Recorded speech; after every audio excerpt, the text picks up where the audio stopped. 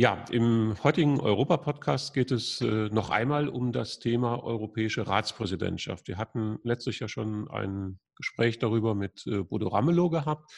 Heute begrüße ich Gabi Zimmer.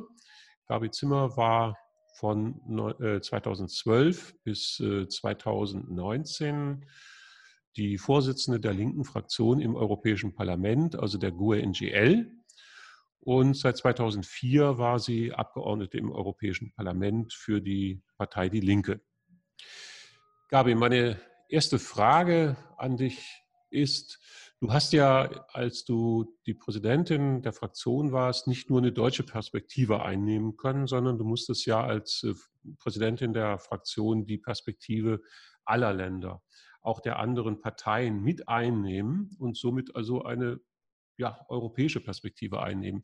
Wie sieht denn aus dieser europäischen Perspektive die Bundesrepublik und die Politik der Bundesregierung aus? Ja, erst einmal vielen Dank, Jürgen, für die Einladung zu diesem Podcast. Und ich halte es auch für sehr wichtig, dass die deutsche Präsidentschaft in der EU, die ja ab 1. Juli beginnt, auch wirklich begleitet wird und auch aus linker Sicht mit begleitet werden kann. Ja, du hast erwähnt, dass ich 3 Wahlperioden im Europäischen Parlament für die Linke gewesen bin, vorher für die PDS natürlich. Und natürlich dabei auch sehr viel lernen konnte. Ich bin ja mit einer deutschen Perspektive, so wie wir alle, in das Europäische Parlament gekommen und habe dort aber lernen müssen, dass der Blick aus Berlin nicht unbedingt der Blick ist, den man für oder der wirklich gebraucht würde, um eine zukunftsfähige, eine demokratische Europäische Union im Interesse aller Menschen, die in der EU leben, dort wirklich aufzubauen. Der deutsche Blick ist sehr verfärbt. Und er ist auch aus Sicht der Parteien, die dort vertreten sind, verfärbt. Und ich habe mehrfach dann auch gemerkt, dass dieser Perspektivwechsel natürlich auch dazu beiträgt, dass Menschen aus den unterschiedlichsten nationalen Parteien auch lernen, mehr aufeinander einzugehen und sich besser zu verstehen und auch eine etwas andere Sicht auf die EU und notwendige Veränderungen zu entwickeln, als das jetzt, sagen wir mal, aus der rein nationalen Sicht möglich ist. Dadurch kommen auch manche Differenzierungen zustande zwischen Parteien und, sagen wir mal, ihren Heimatländern oder der Sicht, die zu Hause entwickelt worden ist.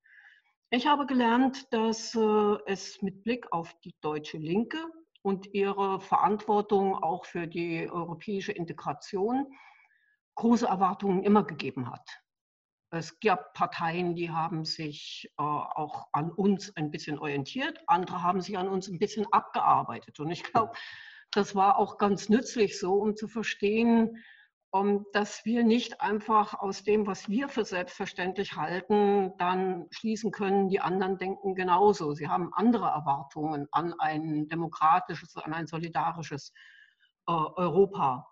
Was sind die Erwartungshaltungen insbesondere oder ist der Blick auf Deutschland letztendlich gewesen?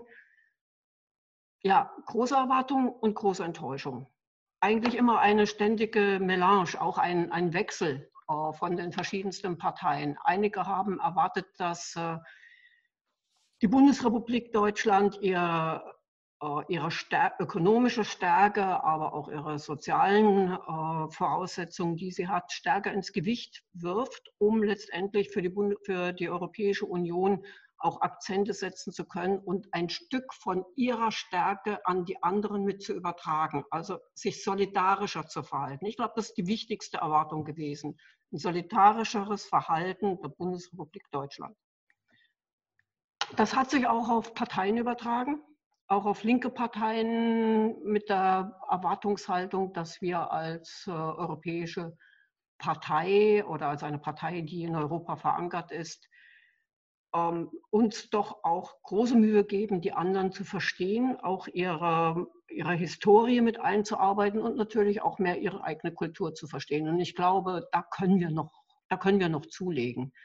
Insgesamt glaube ich aber, dass es mit Blick auf die deutsche Linke große Erwartungen gibt, dass es mit Blick auf die Bundesrepublik Deutschland viele Enttäuschungen auch gibt und natürlich die Hoffnung, dass mit der Präsidentschaft doch jetzt wieder etwas in Gang kommt, was mit den kleineren Staaten, die die Präsidentschaft in den letzten Jahren gehabt haben, dann oftmals nicht möglich gewesen ist, tatsächlich in diesen Diskussionsprozess zwischen den Mitgliedstaaten dann auch einzubringen. Also hier hofft man jetzt natürlich auch auf ein größeres Gewicht im positiven Sinn.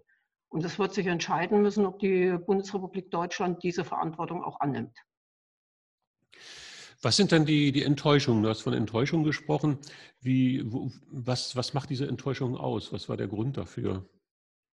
Ich glaube, die Hauptenttäuschung ist, dass viele mit der Zeit an den konkreten Handlungen auch erkennen mussten, dass die Motivation und die Zielrichtung des deutschen Agierens in der Europäischen Union, im Rat insbesondere, vor allem auch immer also mit Eigeninteresse gepaart waren. Also die Frage, die Integration der Europäischen Union voranzutreiben, um letztendlich die eigenen Interessen in Deutschland besser auch nutzen zu können, stärken zu können und das entsprechende Hinterland oder den entsprechenden Raum in der Europäischen Union dafür auch zu haben. Ich kann da durchaus auch Beispiele nennen, während ich aus heutiger Sicht sagen würde, dass unter Kohl sehr wohl auch die europäische Integration durch die Bundesregierung mit vorangetrieben worden ist, gab es dann doch bei Angela Merkel schon Enttäuschung. Ich denke mal an das Beispiel, an den Stabilitätspakt. Sie hat ja eine Methode eingeführt, die weggegangen ist davon, dass man im Rat gemeinsam verhandelt, dass es dann eine Verhandlung auch mit dem Europäischen Parlament geben muss und dass hier wirklich im Gesamtinteresse der Europäischen Union Einigungen getroffen werden. Beim Stabilitätspakt hat sie die Methode eingeführt des Zwischenregierungshandelns. Das heißt, dass die Staaten untereinander, miteinander bilateral Dinge ausgehandelt haben und dann letztendlich hier eine Einigung getroffen haben und versucht haben, damit auch das Parlament, das Europäische Parlament nach außen zu schieben, beiseite zu schieben. Die Kommission dann wiederum benutzt haben, das, was sie untereinander verhandelt haben und oftmals aus der Perspektive der Stärke, der Macht innerhalb des Rates zwischen den Mitgliedstaaten, hat die Kommission dann den Auftrag gekriegt, genau das umzusetzen. Wir kennen alle die Rolle, die die Bundesrepublik Deutschland, die Bundesregierung gespielt hat in der Schuldenbekämpfung, bei der Frage, wie kann Griechenland wirklich geholfen werden. Hier wurden doch sehr, sehr einseitige Perspektiven aus dem Interesse der Bundesregierung dann wahrgenommen. Und das Ganze betraf natürlich insgesamt die Ausrichtung der Union als ein Staatenkomplex, bei dem insbesondere die Schuldenfrage nicht über eine Gemeinschaftsverschuldung gelöst werden sollte, sondern immer wieder nur über Kredite und weitere Verschuldung. Also praktisch Schulden lösen, indem neue Schulden aufgenommen werden und das Ganze wurde dann als solidarischer Akt verkauft. Darunter haben insbesondere die Staaten, die am meisten unter der Krise 2008 gelitten haben, die haben das am meisten wegzutragen gehabt und insbesondere die Bevölkerung. Ich erinnere insbesondere auch daran, dass unsere Fraktion solidarisch mit vielen anderen Abgeordneten aus dem Parlament beim Besuch von Angela Merkel im Europäischen Parlament dann Plakate auch getragen hat und gezeigt hat, Austerität tötet. Um deutlich zu machen, Bundesregierung, Frau Merkel, ihr habt eine ganz konkrete Verantwortung. Ihr könnt euch hier nicht rausziehen. Ihr könnt nicht einfach so tun, als sei das beste Rezept, was ihr hier gerade verordnet. Das war im Prinzip, war das ja eine ganz klare Linie gegenüber Griechenland und der griechischen Bevölkerung insbesondere. Wenn ihr nicht so wollt, wie wir es denken, dann könnt ihr auch gehen. Ja, das ist nachvollziehbar, dass aus dieser Haltung natürlich auch tiefe Enttäuschungen entstanden sind. Gerade wenn man sich in Krisenzeiten erhofft, dass es Unterstützung und Solidarität gibt. Aber das ist eben in der Bundesrepublik, das kann man ja jeden Tag beobachten, in den Medien kaum zur Kenntnis genommen. Ja, leider. Ja. Leider. Auch die Medien haben sich ja diese Perspektive zu eigen gemacht in Deutschland. Ja. Die großen Medien haben ja im Wesentlichen immer unter dieser Regierungssicht auch berichtet und relativ wenig zur Kenntnis genommen, dass es auch Alternativen gegeben hätte, auf die man sich hätte einlassen können, aber dass diese Perspektive nur dann möglich ist, wenn die Eigeninteressen ein Stück zurückgestellt werden, Ja, auch gerade aus wirtschaftlicher Sicht. ja. Und die bundesdeutschen Medien haben auch in der Regel nicht berichtet, wie die Bundesregierung oder die Politik der Bundesregierung gerade in der Krise von außen betrachtet worden ist. Darüber hat man ja Mhm. wirklich ganz wenig gelesen in deutschen Medien. Also das, was du jetzt gesagt hast, das hat man in den deutschen Medien ja kaum zur Kenntnis nehmen können. Einzelne Autoren Einzelne, ausgenommen, ja. aber Mhm. das waren wirklich immer nur einzelne Stimmen. Ne? Ja, aber um jetzt so ein bisschen stärker wieder den Blick auf die kommende Ratspräsidentschaft zu lenken.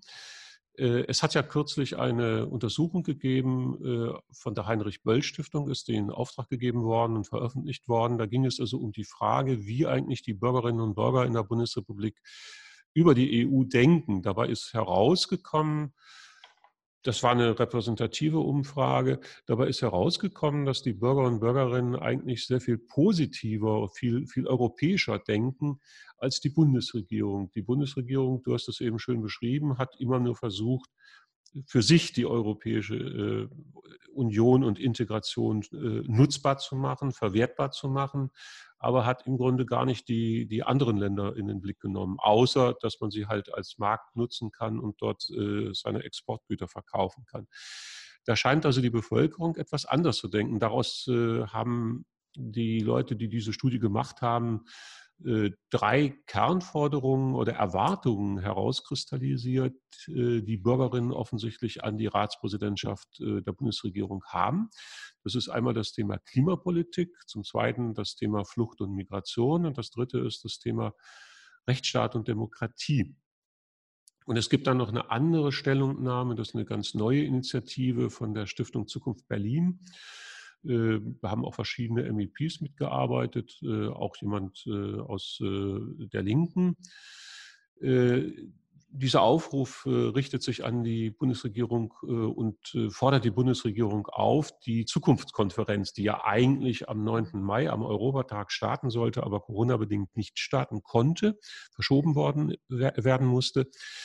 Also diese vierte Erwartung an die Bundesregierung ist, dass diese Zukunftskonferenz, die über 2 Jahre laufen soll, wo Bürger und Bürgerinnen eingeladen werden sollen, zu diskutieren mit Vertretern der EU über die Zukunft der EU, dass die tatsächlich im Herbst endlich anfängt und nicht weiter verschoben wird und vor allen Dingen nicht vergessen wird über die Corona-Krise. Das sind ja sehr spezifische Erwartungen, die man hat. Wie würdest du denn Erwartungen aus deiner Sicht, aus deiner linken Sicht, aus deiner Erfahrung als Europapolitikerin an die Bundesregierung formulieren? Und was wären auch aus deiner Sicht die drängendsten Reformprojekte, die angepackt werden müssten? Das ist ja möglicherweise eine etwas andere Perspektive als die ich ja eben gerade skizziert habe.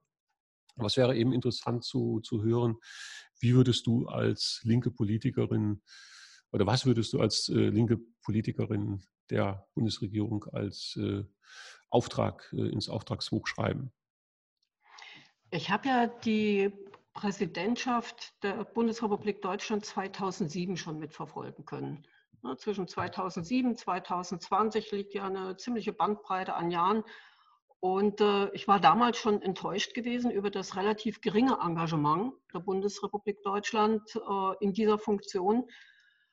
Und jetzt denke ich, wäre eigentlich der richtige Zeitpunkt gegeben, die Krise, die ja verstärkt wurde durch die Corona-Krise, zum Anlass zu nehmen und wirklich nochmal zu überdenken, wohin soll die Europäische Union gehen? Ist die europäische Integration tatsächlich auf dem richtigen Pfad? Ist sie zukunftsweisend? Oder stellt sich die Europäische Union immer mehr an Bein? Wir haben ja gerade anfangs der Corona-Krise im März gesehen, wie brüchig das ganze System gewesen ist, dass wirklich fast jedes Land zuerst an sich gedacht hat und gerade auch die Bundesrepublik Deutschland mit der Übernachtschließung von Grenzen ein Schritt gegangen ist, der verheerend war zu diesem Zeitpunkt, der zumindest auch nicht abgestimmt war und eigentlich ein Bruch eines der wichtigsten Abkommen der EU mit beinhaltet hat, nämlich des Schengen-Abkommens. Was sollte die Bundesrepublik machen, um deutlich zu zeigen, dass auch sie jetzt den Moment nutzt, um darüber nachzudenken, was kann getan werden, um der Europäischen Union, um sie doch wieder dahin zu bringen, dass die eigentlichen Werte, die mit ihrer Gründung mal versprochen worden sind, dass die auch wieder in den Vordergrund stehen. Ich denke, als erstes hat sie die Aufgabe, zu schauen, was denn aus den großen Versprechungen werden soll, die die Europäische Union eingegangen ist. Die EU hat 2 globale Verträge unterschrieben, zu denen sie sich bekannt hat. Ich denke hier insbesondere an das Klimaabkommen von Paris. Und ich denke aber auch an das große Entwicklungsabkommen, Nachhaltigkeitsabkommen, das mit der UN vereinbart worden ist. Und ich denke, die Bundesregierung sollte genau die jetzige Phase nutzen, ihrer Präsidentschaft, um das Ganze auf den Prüfstand zu stellen und zu sagen, wie weit sind wir gekommen, welche Aktionen sind dringend notwendig, welche Initiativen sind dringend notwendig, damit die EU auch global hier zur Vorreiterin wird. Also steht natürlich die Frage, inwieweit in der jetzigen Situation tatsächlich dieses Klimaabkommen nach vorne getrieben werden kann. Und dazu wäre es aber erforderlich, dass die Bundesregierung auch kritisch hinterfragt, ob der Deal, den die Chefkommissarin von der Leyen verkündet hat, ob dieser Deal tatsächlich den Anforderungen des Pariser Klimaschutzabkommens wirklich auch gerecht wird. Ob wir es damit mit einer nachhaltigen Veränderung im Interesse des globalen Klimas wirklich zu tun haben und ob die EU hier als ein großer globaler Akteur auch wirklich vorangehen kann. Das ist für mich einer der Punkte. Und der zweite natürlich die Frage, inwieweit die gesamte Kooperation, globale Kooperation, insbesondere mit den Ländern, die bisher auch benachteiligt worden sind in ihrer Entwicklung, inwieweit die vorangetrieben werden kann und zu einer nachhaltigen Entwicklung auch führen kann. Das Zweite ist natürlich, hat die Corona-Krise auch vor Augen geführt, dass die EU nicht über die Systematik, nicht über das Instrumentarium und auch nicht über die Kompetenzen verfügt, im Falle von Pandemien, von Krisen auch wirklich gemeinsam zu agieren. Und hier, finde ich, ist mehr zu tun als das, was die Bundesregierung bisher angekündigt hat, dass sie Initiativen unterstützen will, um praktisch Arzneimittelknappheit zu vermeiden und einige der Akteure, der Produzenten von Pharmaka wieder nach Europa in die EU zurückzuholen. Die sind ja bisher nie daran gehindert worden oder auch nur motiviert worden, nicht ihre Standorte nach Asien oder sonst wohin zu verlagern, sondern man hat sie immer gewähren lassen im Sinne der neoliberalen Auffassung, die billigsten Standorte für sich zu suchen. Und jetzt stellt man fest, wir haben ein riesengroßes Defizit. Das, was hier vorgeschlagen worden ist, oder dass man versuchen will, Akteure, Produzenten wieder zurückzuholen, kann aber nur ein Schritt sein. Die Bundesregierung hätte sofort jetzt die Möglichkeit zu agieren. Am 1. Juli das praktisch mit der Präsidentschaft zu verkünden, dass man beispielsweise die existierenden Institutionen, wie beispielsweise die Europäische Agentur zur Seuchenbekämpfung oder auch zur Arzneimittelzulassung auszustatten, sie auszuweiten, ihnen mehr Kompetenzen zu geben, ihnen einen größeren Finanzrahmen zu geben und letztendlich auch ein System zu entwickeln, das im Fall von Katastrophen und von Pandemien in der Lage ist, wirklich die Bevölkerung zu schützen. Und zwar in gemeinsamen Aktionen und nicht so, dass die Bevölkerung in einem einen Land unheimlich leiden muss, während die anderen vielleicht sich darum streiten, wer jetzt welche Lieferungen von Medikamenten oder eben auch von Schutzmasken überhaupt bekommen kann. Das sind aber nur einige wenige Punkte, die aus meiner Sicht anstehen. Wir haben aus der letzten Legislaturperiode auch noch einige wesentliche Aufgaben auf sozialem Gebiet offen. Kurz bevor die Legislatur zu Ende war, sind leider die Verhandlungen gescheitert für eine EU-weite, also für eine Stärkung der sozialen Kooperation EU-weit, was ich sehr bedauerlich fand. Und ich kann mich hier nur daran erinnern, dass insbesondere was die Unterstützung gerade für ja, für Menschen, die grenzüberschreitend arbeiten, dass die seitens der Bundesregierung selber blockiert worden ist. Und ich erwarte hier, dass die Bundesregierung Selbstinitiativen startet, um diesen ganzen Diskussionsprozess wieder mit aufzunehmen. Er ist im Parlament wieder gestartet, aber was jetzt gebraucht wird, ist, dass insbesondere seitens der großen Staaten, und ich denke hier an die Bundesrepublik und die Niederlande, dass hier viel getan wird, um genau diese soziale Kooperation zu unterstützen. Das denke ich, das sind nur einige der Themen, die sofort anstehen. Ich weiß, dass die Bundesregierung auch selber daran arbeiten will, um insbesondere die militärische Kooperation zu verstärken. Hier glaube ich, dass es dringend notwendig ist, dass linke, fortschrittliche Kräfte sehr genau hinterfragen, wie die Konzepte der Bundesregierung hier aussehen, weil ich es für fatal halten würde, dass mit dem Blick auf die Corona-Krise argumentiert wird, dass daraus eine Schwäche abzuleiten wäre in der Auseinandersetzung mit den anderen großen zentralen Mächten in der Welt und dass man das jetzt doch, und ich denke hier auch insbesondere an die Beratergruppen, die die Bundesregierung hat, außenpolitische Beratergruppen, die jetzt empfehlen, genau zum jetzigen Zeitpunkt entsprechende Signale zu senden, die auf eine Stärkung insbesondere der militärischen Zusammenarbeit hinauslaufen und die Partnerschaft, die Kooperation zwischen EU und NATO wesentlich weiter auszubauen. Hier sollten wir insbesondere, also Linke und demokratische, friedliebende Kräfte, versuchen genau zu hinterfragen, worum es geht und auch gegenzuhalten. Also ein weiteres Thema, was ja so ein bisschen durchgesickert ist, so ganz offizielle Papiere gibt es ja noch nicht seitens der Bundesregierung, aber ein bisschen ist durchgesickert. Ein zweites Thema, das durchgesickert ist, ist das Thema EU-Mercosur-Abkommen. Wie schätzt du denn das ein? Das ist ja im Europäischen Parlament nicht ganz unumstritten. Also aus der Linken, aber auch von den Grünen gibt es massive Kritik daran. Es gibt auch von anderen Initiativen Kritik, vor allen Dingen auch aus den Mercosur-Ländern. Das sind ja Brasilien, Argentinien, Uruguay, Paraguay, die untereinander kooperieren und gegenüber der EU als Verhandlungspartner, als gemeinsame Verhandlungspartner auftreten. Wie schätzt du dieses Vorhaben ein, dieses Abkommen unbedingt durchbringen zu wollen? Ja, es erinnert mich ein bisschen sehr daran, dass versucht wird, vor dem Hintergrund von größeren Krisen Dinge durchzubekommen, so als Nebeneffekt durchzubekommen, wo man ansonsten größeren Widerstand zu erwarten hätte. Und ich hoffe, dass sich hier die Bundesregierung und die anderen Kräfte innerhalb der EU, die auf weitere Freihandelsabkommen setzen, wirklich kräftig irren werden. Ich hoffe es jedenfalls, dass es gelingen wird, hier auch entsprechenden Widerstand anzuzeigen.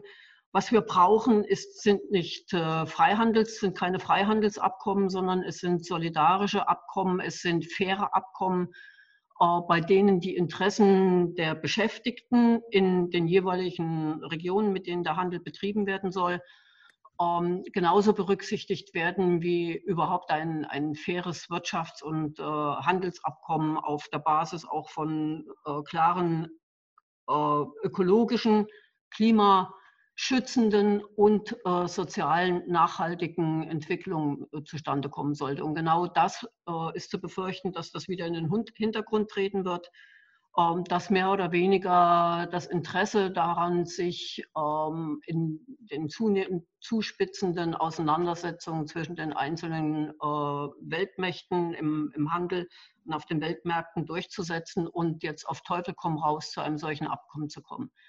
Ich denke, das wäre keine Stärkung der Aktivitäten der Europäischen Union, die benötigt werden, um den Kampf gegen den Klimawandel und die Umweltzerstörung weiter zu befördern. Und ich denke, dass es auch nicht gut wäre im Sinn von nachhaltiger, kooperativer Zusammenarbeit mit den entsprechenden Regionen in der Welt.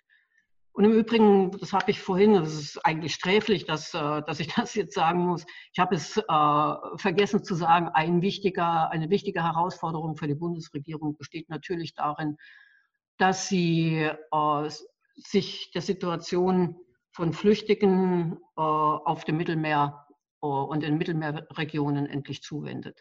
Das heißt, es war ja immer versprochen worden, dass es zur großen Asylreform kommen wird, dass die Bundesregierung sich hier während ihrer Präsidentschaft noch besonders engagieren wird. Bis jetzt habe ich noch nichts Konkretes gesehen, was die Bundesregierung tatsächlich nach vorne bringen will. Und ich kann mir nicht vorstellen, dass wir wirklich einen großen Fortschritt erreichen werden, weil das, was bisher von Seehofer und anderen erklärt worden ist, aus meiner Sicht nicht zu einer wirklichen Offenheit gegenüber Asylsuchenden wieder ändern wird, sondern es geht ihr nach wie vor nur darum, praktisch schon vor den EU-Außengrenzen auszusortieren, wer überhaupt eine Chance hätte, in einem EU-Mitgliedstaat aufgenommen zu werden und für diese praktisch einen Verteilmechanismus zwischen den EU-Staaten zu vereinbaren. Wenn es sich darauf reduziert, wäre es sehr, sehr bedauerlich, weil wir dann in dieser Frage auch nicht weiterkommen werden. Und die EU ihrer Verantwortung auch gegenüber Menschen in anderen Regionen der Welt nicht nachkommt. Und insofern brauchen wir Konkretheit. Ich stimme dem zu, es ist ganz schwer zu erfahren, was die Bundesregierung eigentlich wirklich genau vorhat.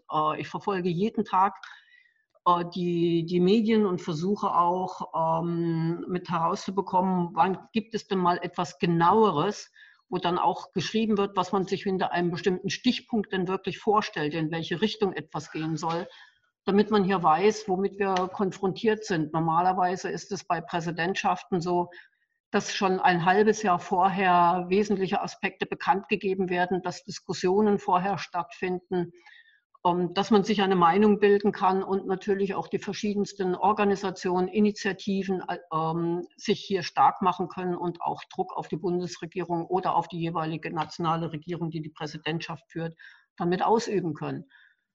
Ich habe den Eindruck, wir bekommen kurz vor dem 1. Juli dann etwas präsentiert und die Bundesregierung erklärt dann, naja, das ist jetzt unser Programm, das steht so.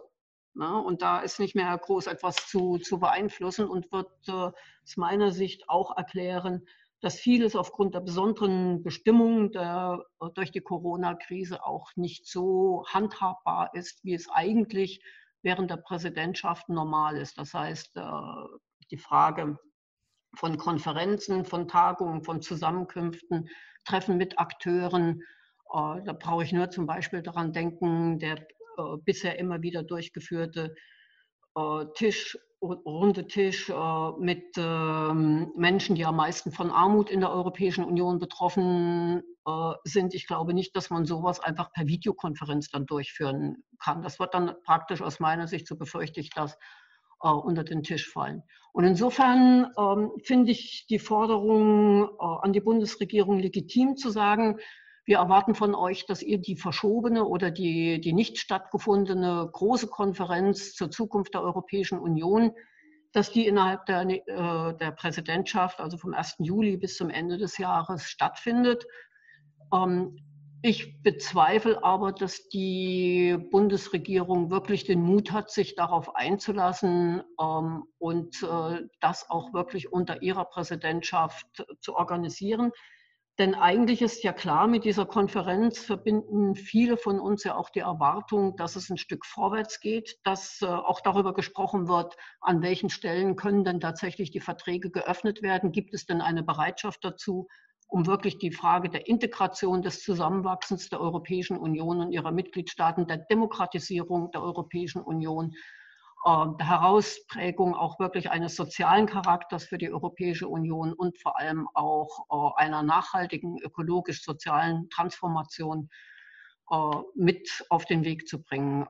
Das würde ja im Prinzip bedeuten, die Bundesregierung müsste sich um 180 Grad in ihren bisherigen Positionen auch drehen hinsichtlich der Entwicklung der Europäischen Union, wenn sie eine solche Verantwortung übernehmen. Ich kann mir nicht vorstellen, dass sie das jetzt tut.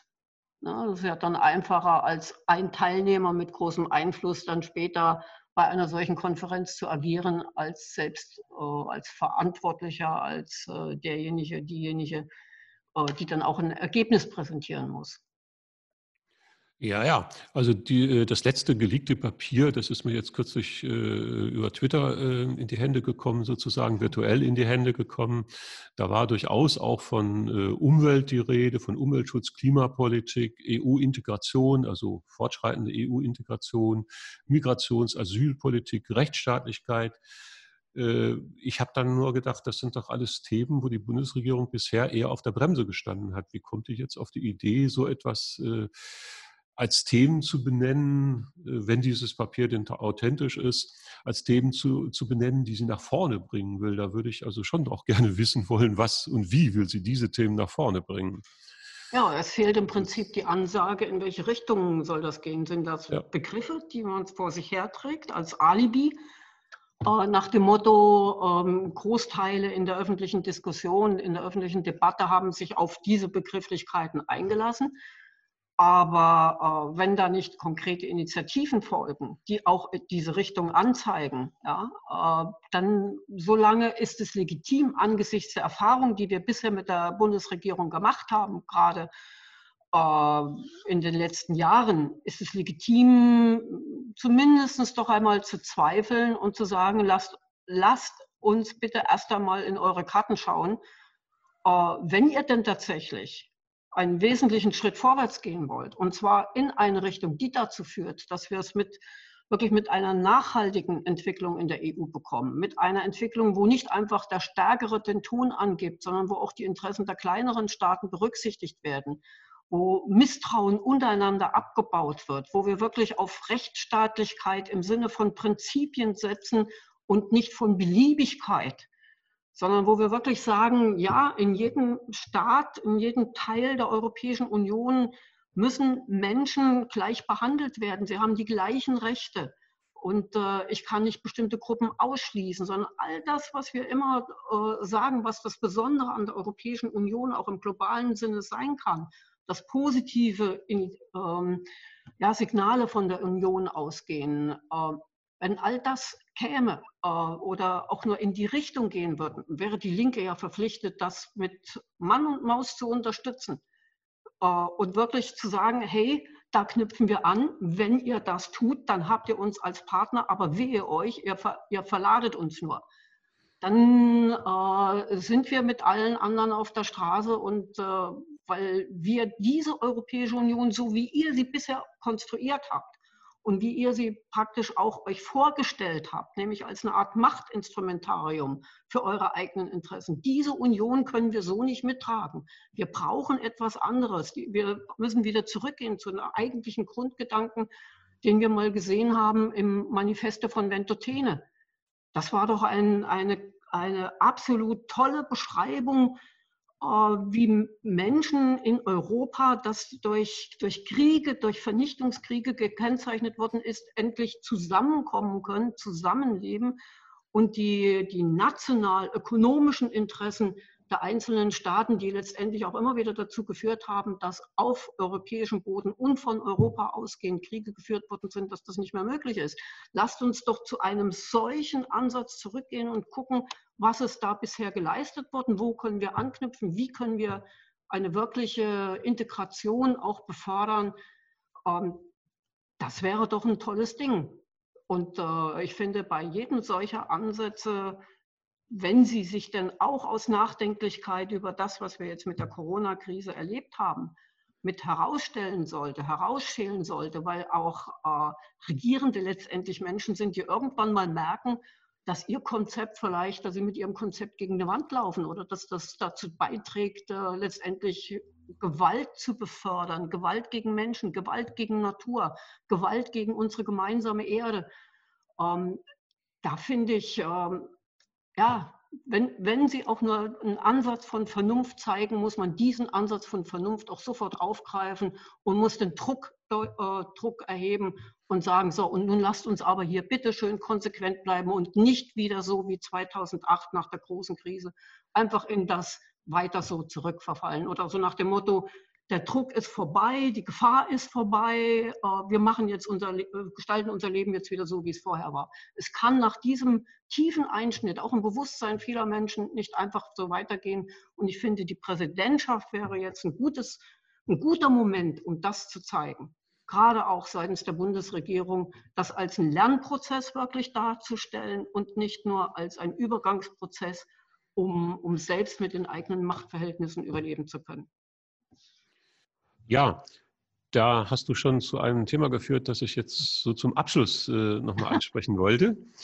Das passt aber sehr gut. Du hast über die Linke kurz auch ein bisschen gesprochen, was die Linke tun könnte. Ich will das mal etwas zuspitzen und sagen, welche Erwartungen gäbe es denn aus deiner Sicht im Blick auf die deutsche EU-Ratspräsidentschaft an die Partei Die Linke? Die Partei ist ja auch vertreten im Bundestag, ist dort in der Opposition. Und die Bundesregierung ist ja nicht die alleinige Akteurin innerhalb der Politik in der Bundesrepublik. Es gibt eben auch die Opposition im Parlament. Was wären deine Erwartungen an die Linke für diese Monate vom Juli bis zum Dezember 2020 während der deutschen EU-Ratspräsidentschaft?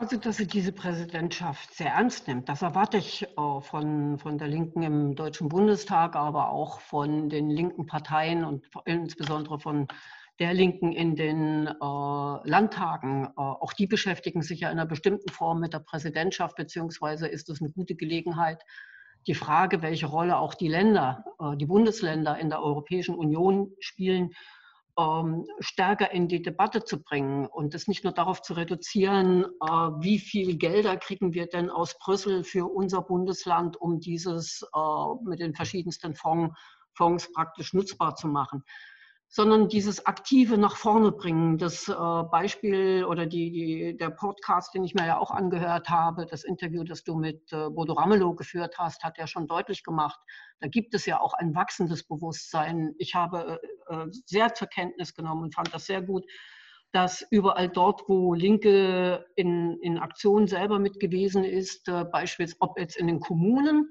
oder bis in die Landesparlamente oder bis auch in den Bundestag, die Forderung nach Aufnahme von Flüchtlingen, von Asylsuchenden, von Menschen, die vor Krieg und Vertreibung geflohen sind, dass das forciert worden ist. Aus meiner Sicht müssen wir da jetzt auch genau diese Präsidentschaft nutzen, um zu sagen, Herr Seehofer hat vor einigen Monaten große Ankündigungen gemacht, dass er jetzt den Asylkompromiss erreichen will, die Asylreform durchsetzen will. Jetzt lasst uns hinterfragen, wie sieht wie sieht dieser Kompromiss aus? Was können wir wirklich tun, um hier unserer Verantwortung als EU insgesamt nachzukommen? Und ich denke, wir brauchen seitens der Linken gemeinsam mit Grünen, gemeinsam mit anderen, mit vielen Initiativen auch eine noch stärkere Einflussnahme darauf, dass die Bundesregierung während der Präsidentschaft insbesondere die notwendigen Initiativen startet, um das Pariser Klimaabkommen zu erfüllen und nicht einfach bei dem European Green Deal stehen zu bleiben, weil der bringt viel zu wenig an wirklicher nachhaltiger Entwicklung und an wirklicher Transformation, die dringend notwendig ist, um unsere Erde in all ihrer Schönheit zu erhalten und möglichst auch Dinge wieder rückgängig machen zu können. Ich glaube, darauf kann und soll sich die Linke insgesamt einstellen. Das wird sie sicher auch. Da bin ich mir eigentlich ganz sicher und dafür ist dann auch die Kooperation zwischen der Fraktion der Europäischen Linken im Europaparlament, der GUE-NGL, der Delegation Die Linke im Europaparlament und dann der Bundestagsfraktion dringend notwendig. Aber ich sehe das eben auch in Verflechtung mit den Landesparlamenten und natürlich auch mit den Regionen. Und ich finde, man sollte auch eine Initiative starten, die könnte sich beispielsweise als konkrete Friedensinitiative auch präsentieren. Wir haben ja vorhin schon mal kurz darüber gesprochen, dass wir befürchten müssen, dass Frankreich, die Bundesrepublik Deutschland und Großbritannien auch trotz des Austritts Großbritanniens aus der EU insbesondere an einer militärischen Kooperation interessiert sind, die letztendlich die anderen Staaten der EU mit einschließen soll und dass hier wichtige Ressourcen gebunden werden, die wir genau eigentlich für den sozialökologischen Wandel dringend brauchen, für eine nachhaltige Entwicklung auch brauchen, auch für eine Wirtschafts- und Industriepolitik innerhalb der Europäischen Union, die eben von Nachhaltigkeit geprägt ist und nicht von immer weiteren Steigerungen, weiterem Konsum, weiterem Wirtschaftswachstum und Ähnlichem. Diese Diskussion zu befördern, in den Vordergrund zu stellen, das ist etwas, wo ich ganz sehr auf die Fraktionen im Bundestag mitsetze, aber eben auch auf unsere Fraktionen und die Stadtparlamente und unsere Abgeordneten in diesen Parlamenten und natürlich auf die Initiativen, auf die sozialen Bewegungen setze und Gewerkschaften setze, dass wir das jetzt voranbringen. Es gibt ja seitens der Gewerkschaften, des DGB, gibt es ja durchaus schon erste Ansatzpunkte, wie man in die Präsidentschaft hineingehen will, was besonders begleitet werden soll, wo Druck aufgemacht werden soll. Und ich denke, dass sich da viele finden werden, mit denen die Linke zusammen hier agieren kann. Ja, Gabi, ich danke dir ganz herzlich, dass du dir die Zeit genommen hast für dieses Interview. Ich denke, im Zuge der Ratspräsidentschaft können wir vielleicht noch mal nach einem Vierteljahr ein ähnliches Interview machen, um zu schauen, was ist bis dahin passiert, so eine Art Zwischenbilanz zu ziehen. Wenn du einverstanden bist, dann würde ich mich bei dir wieder melden. Ja, ich hoffe auch, dass das möglich sein wird. Und ich finde, das ist ein wirklich spannender Moment, weil ja auch diejenigen, die jetzigen Akteure, die stehen ja auch vor dem Punkt. Sie müssen sich ja entscheiden, wie sie jetzt weitermachen wollen, weil einfach nur so Business as usual können sie auch mit der Ratspräsidentschaft nicht mehr machen. Das geht nicht. Also wird es einen Entscheidungspunkt geben und das wird spannend sein, das mit zu verfolgen und auch zu analysieren und zu schauen, wo ergeben sich Handlungsmöglichkeiten, Spielräume für linke, für demokratische Akteure. Okay, dann werden wir in Kürze uns Danke dir auch. darüber nochmal unterhalten.